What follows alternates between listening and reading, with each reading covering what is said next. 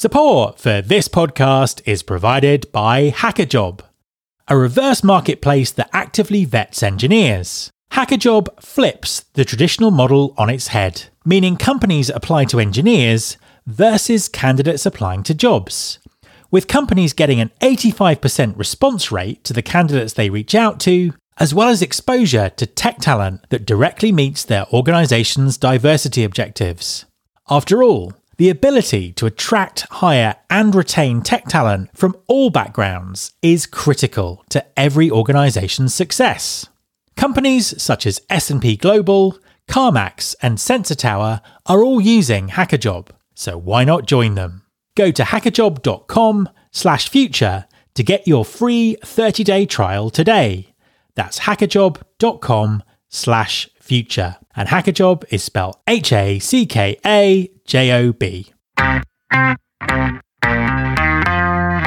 There's been more of scientific discovery, more of technical advancement and material progress in your lifetime and mine than in all the ages of history.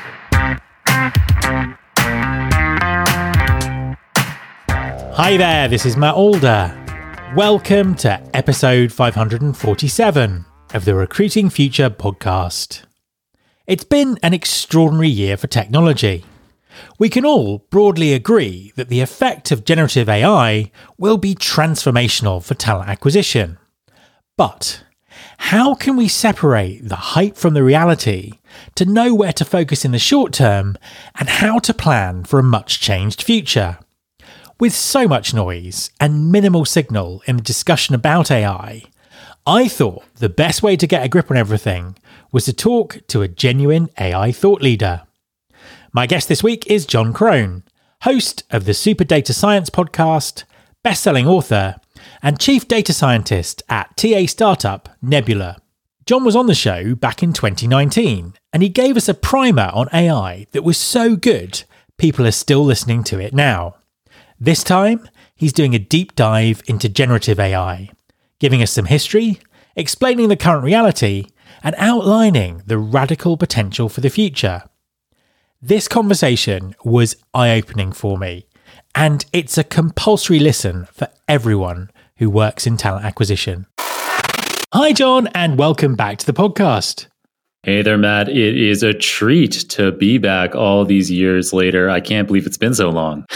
Well, it's an absolute pleasure to have you back on the show. Could we start with you introducing yourself and telling everyone what you do? Sure. So I'm John Crone. I'm the chief data scientist at a machine learning company called Nebula. And we are aiming to transform the future of HR tech, of recruiting, and ultimately of business in general. But you don't want to boil the ocean too quickly, do you? So I host Super Data Science. It's the most listened to podcast in the data science industry.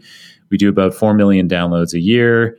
And I wrote a best-selling book a few years ago called Deep Learning Illustrated. I think that was the impetus for me being on the show previously. So I think it was 2019 that I was on the Recruiting Future podcast. And yeah, we talked about deep learning and how that could transform this industry, recruiting. And at that time, I was working at a company called Untapped. So that company was acquired in early 2020. And yeah, now we're on to, this new company, Nebula. The co-founders are myself, the CEO of Untapped, or the founder of Untapped, Ed Donner. He's the CTO at this new company, Nebula. And then we've got the CEO of the holding company that bought us back in 2020. He's our CEO here at Nebula. So we've got this great team. We're able to use the intellectual property from Untapped days. So kind of like 8 years of continuous intellectual property development into the AI algorithms that are behind this new Nebula platform. When you were on the show, and it was September 2019, which feels like not long ago and 100 years ago, all at the same time. You gave us a kind of a brilliant walkthrough of machine learning and data science and deep learning and AI, which was so good. People still listen to it now. So I was, with everything that's gone on in the AI space, I was keen to have you sort of back on the show to almost give us an update in terms of what's happened. So talk us through what's happened in AI over the last sort of 2 or 3 years to get us to where we are now, which is kind of, I describe it as maximum hype. Yeah. So for a long time, I think it was fair to say that the AI hype was bigger than the impact that it was making. And in the last year, really, that has changed. And I think for the first time, the hype is matching the reality with artificial intelligence. The key thing here, it builds upon deep learning. So in 2019, we were talking about deep learning. So deep learning is this approach to machine learning. And I guess we need to be, it's probably helpful to be clear on all these terms. So artificial intelligence is a very broad term. It's really a buzzword.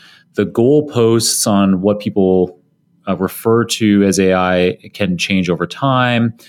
But in kind of generally speaking, AI is this idea of machines being able to replicate kind of human-like intellectual capacities. So starting in the 1990s, the leading approach to artificial intelligence was this system called expert systems. And so expert systems were like IBM's Deep Blue, which defeated Garry Kasparov, at the time the world's best chess player at chess. And so that kind of expert system, all of its intelligence, quote unquote intelligence, was hard coded by programmers. So computer programmers at IBM worked with chess experts to figure out, okay, in this kind of scenario, what's the best kind of thing that the machine could be doing? And so, so you write into your code explicitly how the machine should behave in particular circumstances. Machine learning is an alternative approach to AI where we do not explicitly hard code the behavior. Instead, we rely on training data. And so a great example of this, to kind of keep going with the game playing analogies, is more recently, there's a game called Go, which is actually the world's most popular board game. So chess is the most popular board game in the West, but if you include the entire globe, Go is the most popular game. And Go involves placing so there's one player has white stones, another player has black stones, and you just place these stones on a grid, and you try to have your stones completely capture, like to create kind of boundaries around your opponent's stones. And anytime you do that, you capture their stones. And so you take over more and more and more of the board.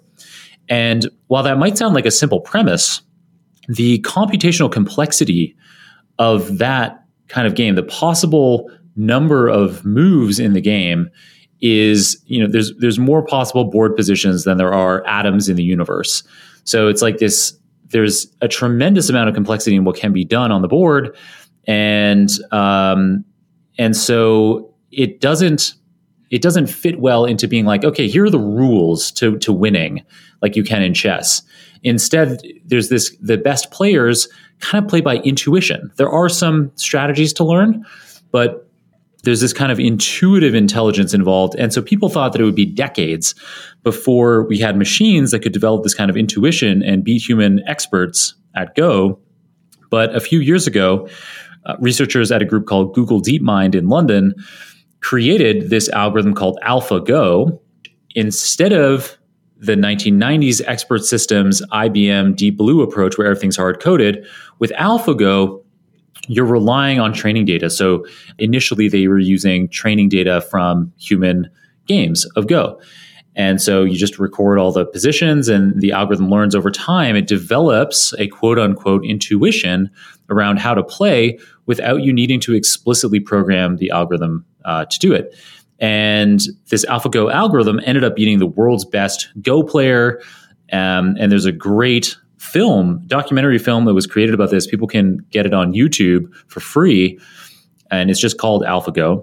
And it has like 98% on Rotten Tomatoes. It's a fascinating kind of focus on the humans behind this. But all of this is to say that the modern AI approaches rely on this machine learning approach, which uses training data instead of explicitly programming instead of explicitly hard coding things. I've been speaking for a long time, so Matt, if you want to interject or anything. I'm just going to interject to say that I was actually lucky enough to go to DeepMind's office a few years ago, and they actually had the Go board. They got the Go board in a glass case, so I've actually seen it. So yes, there we are. That's my intelligent interjection. But no, carry on. Sort of talk us through how we got to where we are now. So that's AI and machine learning. So now we kind of have an understanding of those terms. So AI is kind of this broad generalization of machines being able to in some way replicate intellectual capabilities. Machine learning is a way of doing it where we're using training data to get that result. And machine learning is definitely, it's the most prominent way for data scientists to be doing AI today. It turns out that if you have high quality training data and you pick the right kind of machine learning model as the starting point, it's way more effective than any other kind of AI approach today at being able to recapitulate the best things that humans do and even overtake us on a lot of tasks as we're seeing more and more and more.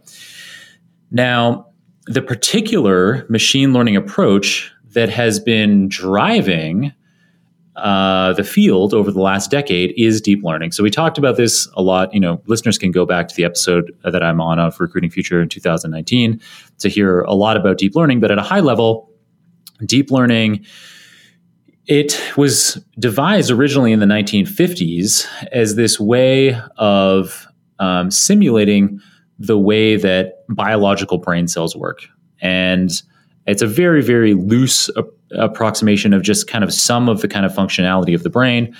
I think we probably talked about this in 2019. And if listeners want, chapter 1 of my book, Deep Learning Illustrated, kind of explains these relationships in more detail. But for the purposes of this podcast today, let's just say that deep learning is this way of loosely mimicking the way that biological brain cells work. And so we're still training. Deep learning is a machine learning approach, so we're still training from data, but this deep learning approach, it allows the algorithm to automatically develop many layers of sophistication. So the first layer of processing in this deep learning network will do very relatively simple processing. Then a second layer can take that first layer of information and do kind of abstractions and derivatives of that information.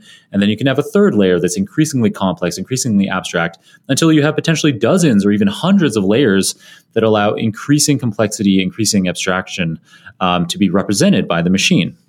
And so this is what has allowed, the voice detection on your phone to become, in the last few years, very high quality, or the face detection on your phone to become very reliable.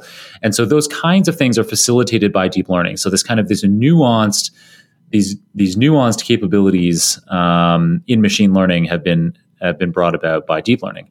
Now, what's happened in the last couple of years is the development of this specific deep learning architecture. So, the way I kind of just described all these layers, well, that's up to the programmer, the data scientist, or the machine learning engineer to configure what the deep learning network architecture is like. How does information flow through it generally? And so a few years ago, researchers came up with this deep learning architecture called a transformer. And it's this transformer that it turns out to be extremely good at attending to the most relevant parts of the information that it's trained on. So as an example, prior to transformers, the kind of leading deep learning architectures, when you fed them a sentence of information or a paragraph of information, they couldn't retain very much context from that. They could only kind of keep track of a few keywords or a few key phrases. But this transformer architecture, it's able to attend over long stretches. So it can pull out the relevant parts of an entire document. And, so if you feed in, and probably lots of your listeners have had this experience with an interface like ChatGPT, when you provide you could provide a very large document. You could say, here's the entire transcript to a Recruiting Future podcast episode. I have a few questions about this transcript. And then the ChatGPT might ask, okay, I've got the document. What are your questions? And then you could ask questions about the document, and it can summarize parts. It can quickly jump. So that ability to attend to the most important parts of the document and say, answer your questions, that is facilitated by this transformer architecture. And so ChatGPT runs on top of, today, you have the choice between GPT 3.5 in the backend or GPT 4 in the backend. But whichever one of those you're using, the GPT stands for Generative Pre-trained Transformer. Ah, okay. Interesting. That's what that means. Yeah. Yeah. And so generative means that it generates text. So as you've had the experience when you're using ChatGPT, it prints out what are called subword tokens one by one. It generates these subword tokens, which often are, for common words, that'll be the whole word. So you can do a like a screen recording of ChatGPT as it's printing out, and then you can play it back for yourself frame by frame, and you'll see these subwords pop out. So a very long word like consecrate might be broken up into one subword consec and then another subword rate. And so these subword tokens are the kind of the smallest atom of what these generative large language models print out. And so the generative part of GPT just means that it's generating these subword tokens one by one, and it prints them out as quickly as they can. And they're doing all kinds of, the people at OpenAI who built this GPT algorithm, the engineers there are constantly coming up with ways that they can print out those subwords faster and faster and faster to get the results to you faster. So that's the generative part. The pre-trained part means that the algorithm is pre-trained on basically all of the high quality information that can be found on the internet, which allows it to perform well on essentially any task that you can imagine. So it's pre-trained in the sense that you don't need to train it to some specific task that you'd like to perform at. Whatever thing comes to mind for you, this generative pre-trained transformer is going to be able to take a crack at it. And then, the transformer is this thing that I've been talking about. It's the specific deep learning architecture. And so this has been the big, these transformer architectures, like the GPT architectures, they've taken that concept, the transformer thing that I've been describing a few minutes ago, and they've just scaled it up. So they do it dozens of times. They have dozens of these transformers in a given architecture, like GPT 3.5 or GPT 4. There's dozens of these transformers, and this allows the architecture as a whole to be able to attend to lots of different parts of whatever natural language you've been provided to it as an input, so that it can have a uncannily human-like intellectual response. And for me, it's been a mind-boggling journey, particularly, the jump from GPT 3.5 to GPT 4 for me was a huge, it's almost like it was a life-changing event. Because, say, a year ago, I gave a TEDx talk in Philadelphia. And in that TEDx talk, the whole point of it was that I was framing how quickly technology is changing in our lifetimes. And because of how rapidly that change is happening, particularly thanks to augmenting human intelligence with artificial intelligence, we're at this point in history where technological progress is happening so rapidly, it's very difficult to predict what the world is going to be like a decade from now or even a year from now. And if somebody had asked me in spring of 2022, when I gave that talk in Philadelphia, if you had asked me whether in our lifetimes we would have a machine that can do the things that GPT-4 does, I might have said that's a stretch. It's blown my mind. When it came out in March, it's a real game changer, and I think it goes to show that it really might be possible in our lifetimes that we will achieve something called artificial general intelligence, which is a machine that is more intelligent than humans on is capable of replicating human intelligence on any conceivable task. I'll come back and ask you about that again a little bit later in the conversation, but there's just a couple of kind of areas I want to cover first. The first one is what the landscape looks like here, because I think that there is a tendency in our industry to think that Chat GPT is in terms of the only game in town. But there are lots of other large language models, aren't there, being developed? Oh, yeah, for sure. So another one of the big players in this space is a company called Anthropic. So they have a model called Claude, like the French name Claude. And you can use Claude for free today, just like you can use GPT 3.5 and the ChatGPT interface for free today. An interesting thing about Claude is that the latest version has what we call a context window of, I believe, at time of recording, the context window is 100,000 of these subword tokens. So, I was describing those subword tokens earlier. So for short words, it often the token ends up being the whole word. So words like the and at and from, those will all just be one of these tokens. A longer word, like I said, consecrate, that might end up being broken up into 2 subword tokens. But so in general, so this idea of this context window of 100,000 tokens that Claude has, it means that you have almost like 100,000 words or something like 80,000 words that can be handled by the algorithm. And that's a lot of pages. It's like 100 pages, kind of roughly, that kind of rough order of magnitude of context that you can provide to Claude. So potentially a very powerful option for people to work with, especially if they have longer documents that you want to be doing these AI tasks with. So that's one.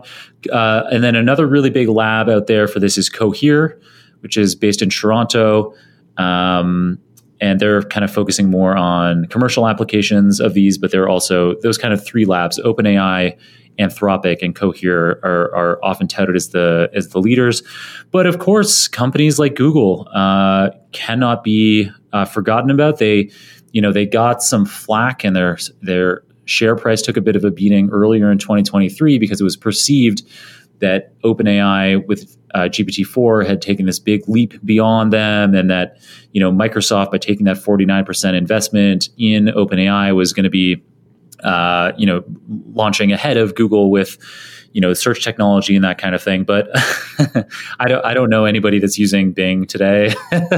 Everyone's still using Google searches, and it turns out that Google behind the scenes, they did have comparable kinds of models, maybe not quite GPT-4 level, but getting close to that level. They hadn't released them because they were worried about ethical issues, and probably they were worried about eating their own lunch a little, where, if you can ask a chatbot and get the answer right away, what's the point in searching over a bunch of different articles and being served ads on Google while you do that? So anyway, so those are kind of that's a tour, I'd say, of the main players. There's lots of people getting involved in this, but those are kind of the big commercial players. A quick message from our sponsor, Wonolo. Hi everyone, I want to tell you about Wonolo. That's Wonolo. Wonolo stands for Work Now Locally. Wonolo enables businesses to find quality workers for on-demand, seasonal, short-term and long-term work. Ditch the bulky paperwork and interview process and use Wonolo to find quality workers fast and get work done even faster. With flexible workers and no platform fees, you can save on operating costs, meet demand, and maximise earnings with ease. Wonolo is available in over 100 markets, including Chicago, Dallas, Atlanta, New York, and Seattle. Get workers who are ready to work and spend less time finding them with Wonolo. Go to www.wonolo.com/pod. That's www.wonolo.com/pod and take the stress out of finding workers. So there's obviously been huge amounts of discussion about how this can be applied to recruiting and talent acquisition. Lots of people doing their own experiments with ChatGPT and Bard and everything else. Lots of vendors trying to bake it into their systems. Now, You're the perfect person to ask this, because you're obviously a practitioner in the space, but you're also building a recruitment product. So what are the immediate kind of implications for recruiting and talent acquisition when it comes to this new technology? So there's two approaches to doing this. So our tool, Nebula, it has a lot of generative AI functionality already in production available today. People can create a free account and try it out.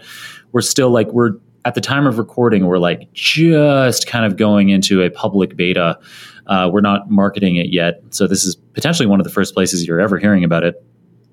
But we have functionality built in, like when you think of somebody, a role that you need to fill, you probably instantly have an idea of the job title and a handful of the key skills that you're looking for. You can throw those into our platform, and we will create a full-length job description for you that's, a page long and has all of the sections that you'd expect. And our algorithm will attempt to fill in the gaps. It'll take guesses at, so if I say that I need to hire a director of data science, and I'm looking for this person to have generative AI skills, then the job description that's automatically generated by our platform might assume things like the kinds of programming languages that we'd expect the person to have, and the kinds of methodological approaches that we'd expect the person to have. And it does a tremendously good job of it. And you could go to a tool like GPT-4 and get comparable kinds of results for a task like that. So I'm trying to give an example of how, we want to have this generative AI functionality in our platform. And so if you yourself as a listener are thinking about, you have whatever, a recruitment platform, HR tech platform or whatever, and you want to build some kind of generative AI functionality into it, one route that you can go down with your development team is using a proprietary model like the OpenAI APIs. So the same ChatGPT is this friendly user interface that you can just type in and have very natural natural interactions with. But a software developer or a data scientist would be able to call OpenAI's API. So API stands for Application Programming Interface. And basically that's like the code equivalent of a user interface. So with a user interface, you might click and point, or you might type into a box. With an application programming interface, you're writing computer code that gets sent to somebody, in this case to OpenAI, and then OpenAI returns to you the response, also in code. But then, within that code is included the natural language response, in this case from ChatGPT, or from GPT-4. So these APIs allow, these commercial APIs from providers like OpenAI, allow you to experiment with what could be possible in your platform with a generative AI function. So that job description builder functionality, for example, when we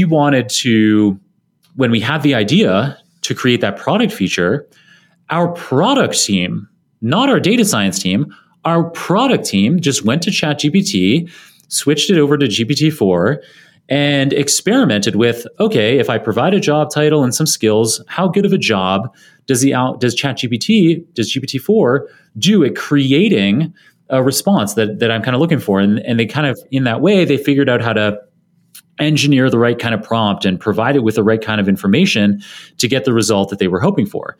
And so anybody in your company now has this power to use a tool like ChatGPT to experiment with some kind of potential generative AI capability in your platform.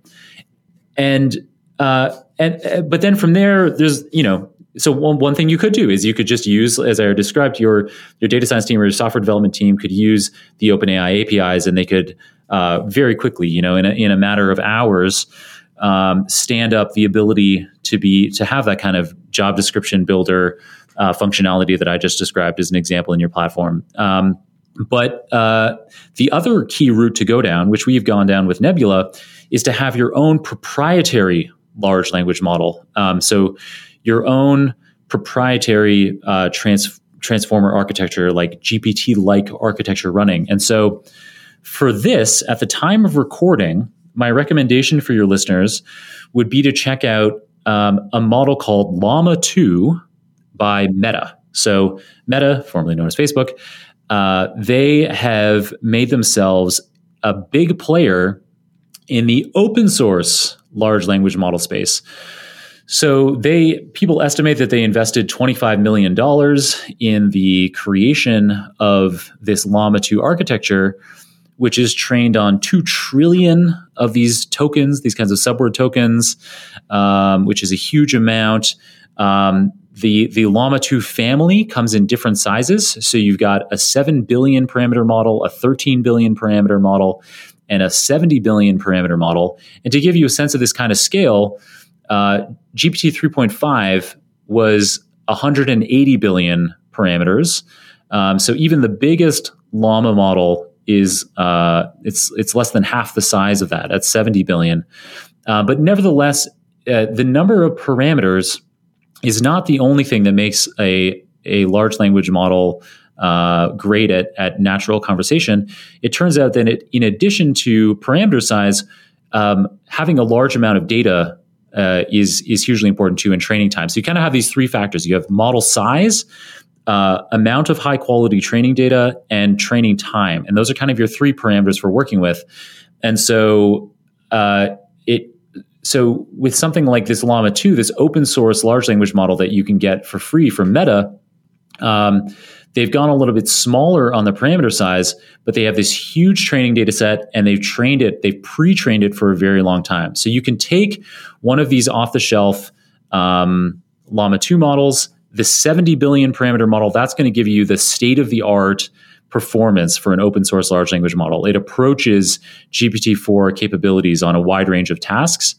Or you could use one of the smaller ones. You could use the 7 billion one or the 13 billion parameter one. And you might want to do that because they still have great results, but you can fit them on a single GPU, a single graphics processing unit. So this means that the cost of running them on your production infrastructure is going to be relatively small and relatively cost effective. Indeed, if you can use Llama 2, like the 7 billion parameter Llama 2 model for your generative AI task for your platform, then your costs are going to be a fraction of what it would be to be calling the GPT-4 API from OpenAI, or maybe even their GPT 3.5 API. So you potentially have these cost savings. You then have control on your own infrastructure of how fast you want it to run, like how much money you're willing to spend on having it run performantly. You have way more control, and you can do fine tuning. So while these open source large language models like Llama 2 come pre-trained and are very effective on a broad range of tasks, data scientists can fine-tune the model. So there are approaches so they're called parameter-efficient fine-training approaches. And so the most famous of these is LoRa, L-O-R-A, which stands for low-rank adaptation. And what this allows you to do is it allows you to take a very small amount of training. So going back to that job description builder example that I was providing earlier, you can have just a few hundred or maybe a few thousand examples of your prompts, like a job title and a few skills being converted into a full job description. You just need a few hundred or a few thousand of those examples, and you can use this parameter efficient fine tuning on an open source large language model like Llama 2, and you can make it an expert at doing that particular kind of task. And so you could have it, your data science team would, it's a matter of carefully crafting your training data, but with a relatively small amount of training data and very cheap, we're talking like hours of training time. We're talking about tens of dollars, maybe hundreds of dollars of training time. You can take one of these off the shelf open source large language models and fine tune them to be expert at one or more generative AI tasks that you'd like to have in your platform. I mean, I think that's fascinating to learn, because what that says to me is the speed of innovation in our sector or in all sectors is just going to go at a million miles an hour, isn't it? If it's that easy to harness and train this technology, then, we've got some pretty interesting times ahead for recruiting technology, I guess. 100%. So, I'm only willing to kind of disclose on air the kinds of functionality like that job description builder that we already have built into the product. But we have a tremendous amount of functionality, generative AI functionality that is coming in the coming months in production in our Nebula platform. And all of it will be transformative for a recruiter or for a hiring manager to be able to do their job in a fraction of the time that previously. So, that job description builder example alone, if I've written job descriptions myself, and the good ones that I've made take me a day or more, working full time, to spend 8 hours to create a 2 or 3 page job description and to make sure that it includes everything that I want to. It's a really, it's a huge piece of work. And it's often an iterative one where I, say to other people on my team, like, am I missing anything here? And they often have ideas of things that need to go in. And so creating a really great job description is this hugely labor intensive process. And now through this kind of JD builder tool that you can get in Nebula, it's seconds instead of a day or so from, at least to have that first draft, which, yes, to make it excellent, you should probably, you're probably going to want to prune some things or add some other things in. But it's, we're talking like a 90% kind of area of reduction in the time to create a job description. And our Nebula platform, we're chipping away at more and more of these kinds of examples of tasks, creating your short list of people to reach out to. That's something that actually for years we've had the kind of technology to do that uses natural language as opposed to keywords. And we know that we find about 10 times more of the most relevant people for a given job because we're understanding the natural language that you're looking for, as opposed to doing a keyword search, which all of the incumbent platforms use. And so those keyword searches, because they're so rigid, you end up missing on a huge amount of relevant people. We had a giant microchip company was a client of ours in our previous company, Untapped, and they did an internal study, and that's where I'm getting this 10x multiple. They were finding 10 times more of the best candidates using our natural language understanding algorithm as opposed to a keyword-based search. So there's generative AI examples as well as other non-generative AI examples like this matching example that I just gave. That means that the recruiting job, the HR professional's job is going to become much more efficient than ever before. And if you do not embrace these tools, you will be left behind by your competitors. Yeah, absolutely. It's kind of interesting as well because, there was obviously a huge amount of hype earlier in the year about rapid progress and all this sort of stuff. And then, that's dissipated slightly as people kind of get to grips with the tools, but it's very much the reality is very much still there. And I suppose that leads me on to my impossible final question, which is impossible based on what you were saying earlier. Where is all this taking us? I mean, obviously, the fact that we kind of sat and tried to predict the future in September 2019 and missed the fact there was going to be a global pandemic kind of indicates that predicting the future is not an exact science. But where might this go? You mentioned the sort of potential that AI could get to in our lifetime. Where could it take us in the next few years? Yeah, so it's going to be a ride. It's going to be a ride for sure. Things are moving so rapidly.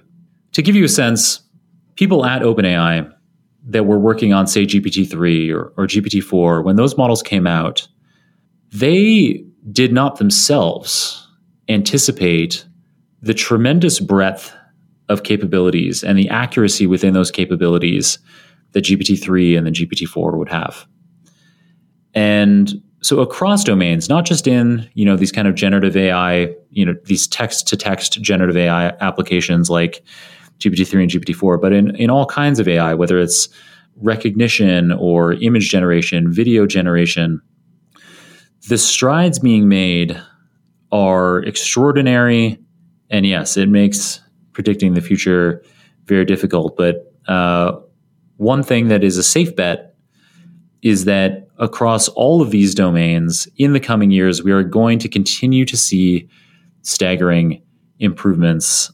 And so it means that as a professional, we need to be looking out for ways that we can be adopting these tools and integrating them into our workflows as quickly as we can. And it's conceivable, looking beyond a few years, it's conceivable that in our lifetimes, these machine systems will become so much more capable than humans at making processes efficient, at allocating resources effectively, that we may just trust machines to do that. And particularly if we can also crack things, perhaps with the assistance of AI, things like nuclear fusion energy, we could in our lifetimes be in for lack of a better word, like a utopia where, across people's, ability to access education, ability to ensure that across the world we have access to high quality nutrition, ensuring that, there's no violent crime or war. All of these things are attainable in our lifetimes. But there's also a camp that is really concerned about AGI, artificial general intelligence. So this same kind of technology that could lead to a utopia could also lead to a dystopia or potentially an extinction event for life on this planet, including humans. Yes, absolutely. Well, my mind is officially blown. Thank you so much for coming on and sharing your kind of incredible knowledge and insights there. Thank you very much for joining me. Yeah, my pleasure, Matt. Good luck. If the machine overlords haven't taken over by then maybe in a few years we can catch up again on how the recruiting future is coming along. Absolutely. My thanks to John. You can subscribe to this podcast in Apple Podcasts, on Spotify, or via your podcasting app of choice. Please also follow the show on Instagram. You can find us by searching for Recruiting Future. You can search all the past episodes at recruitingfuture.com. On that site, you can also subscribe to our monthly newsletter, Recruiting Future Feast, and get the inside track about everything that's coming up on the show. Thanks very much for listening. I'll be back next time, and I hope you'll join me.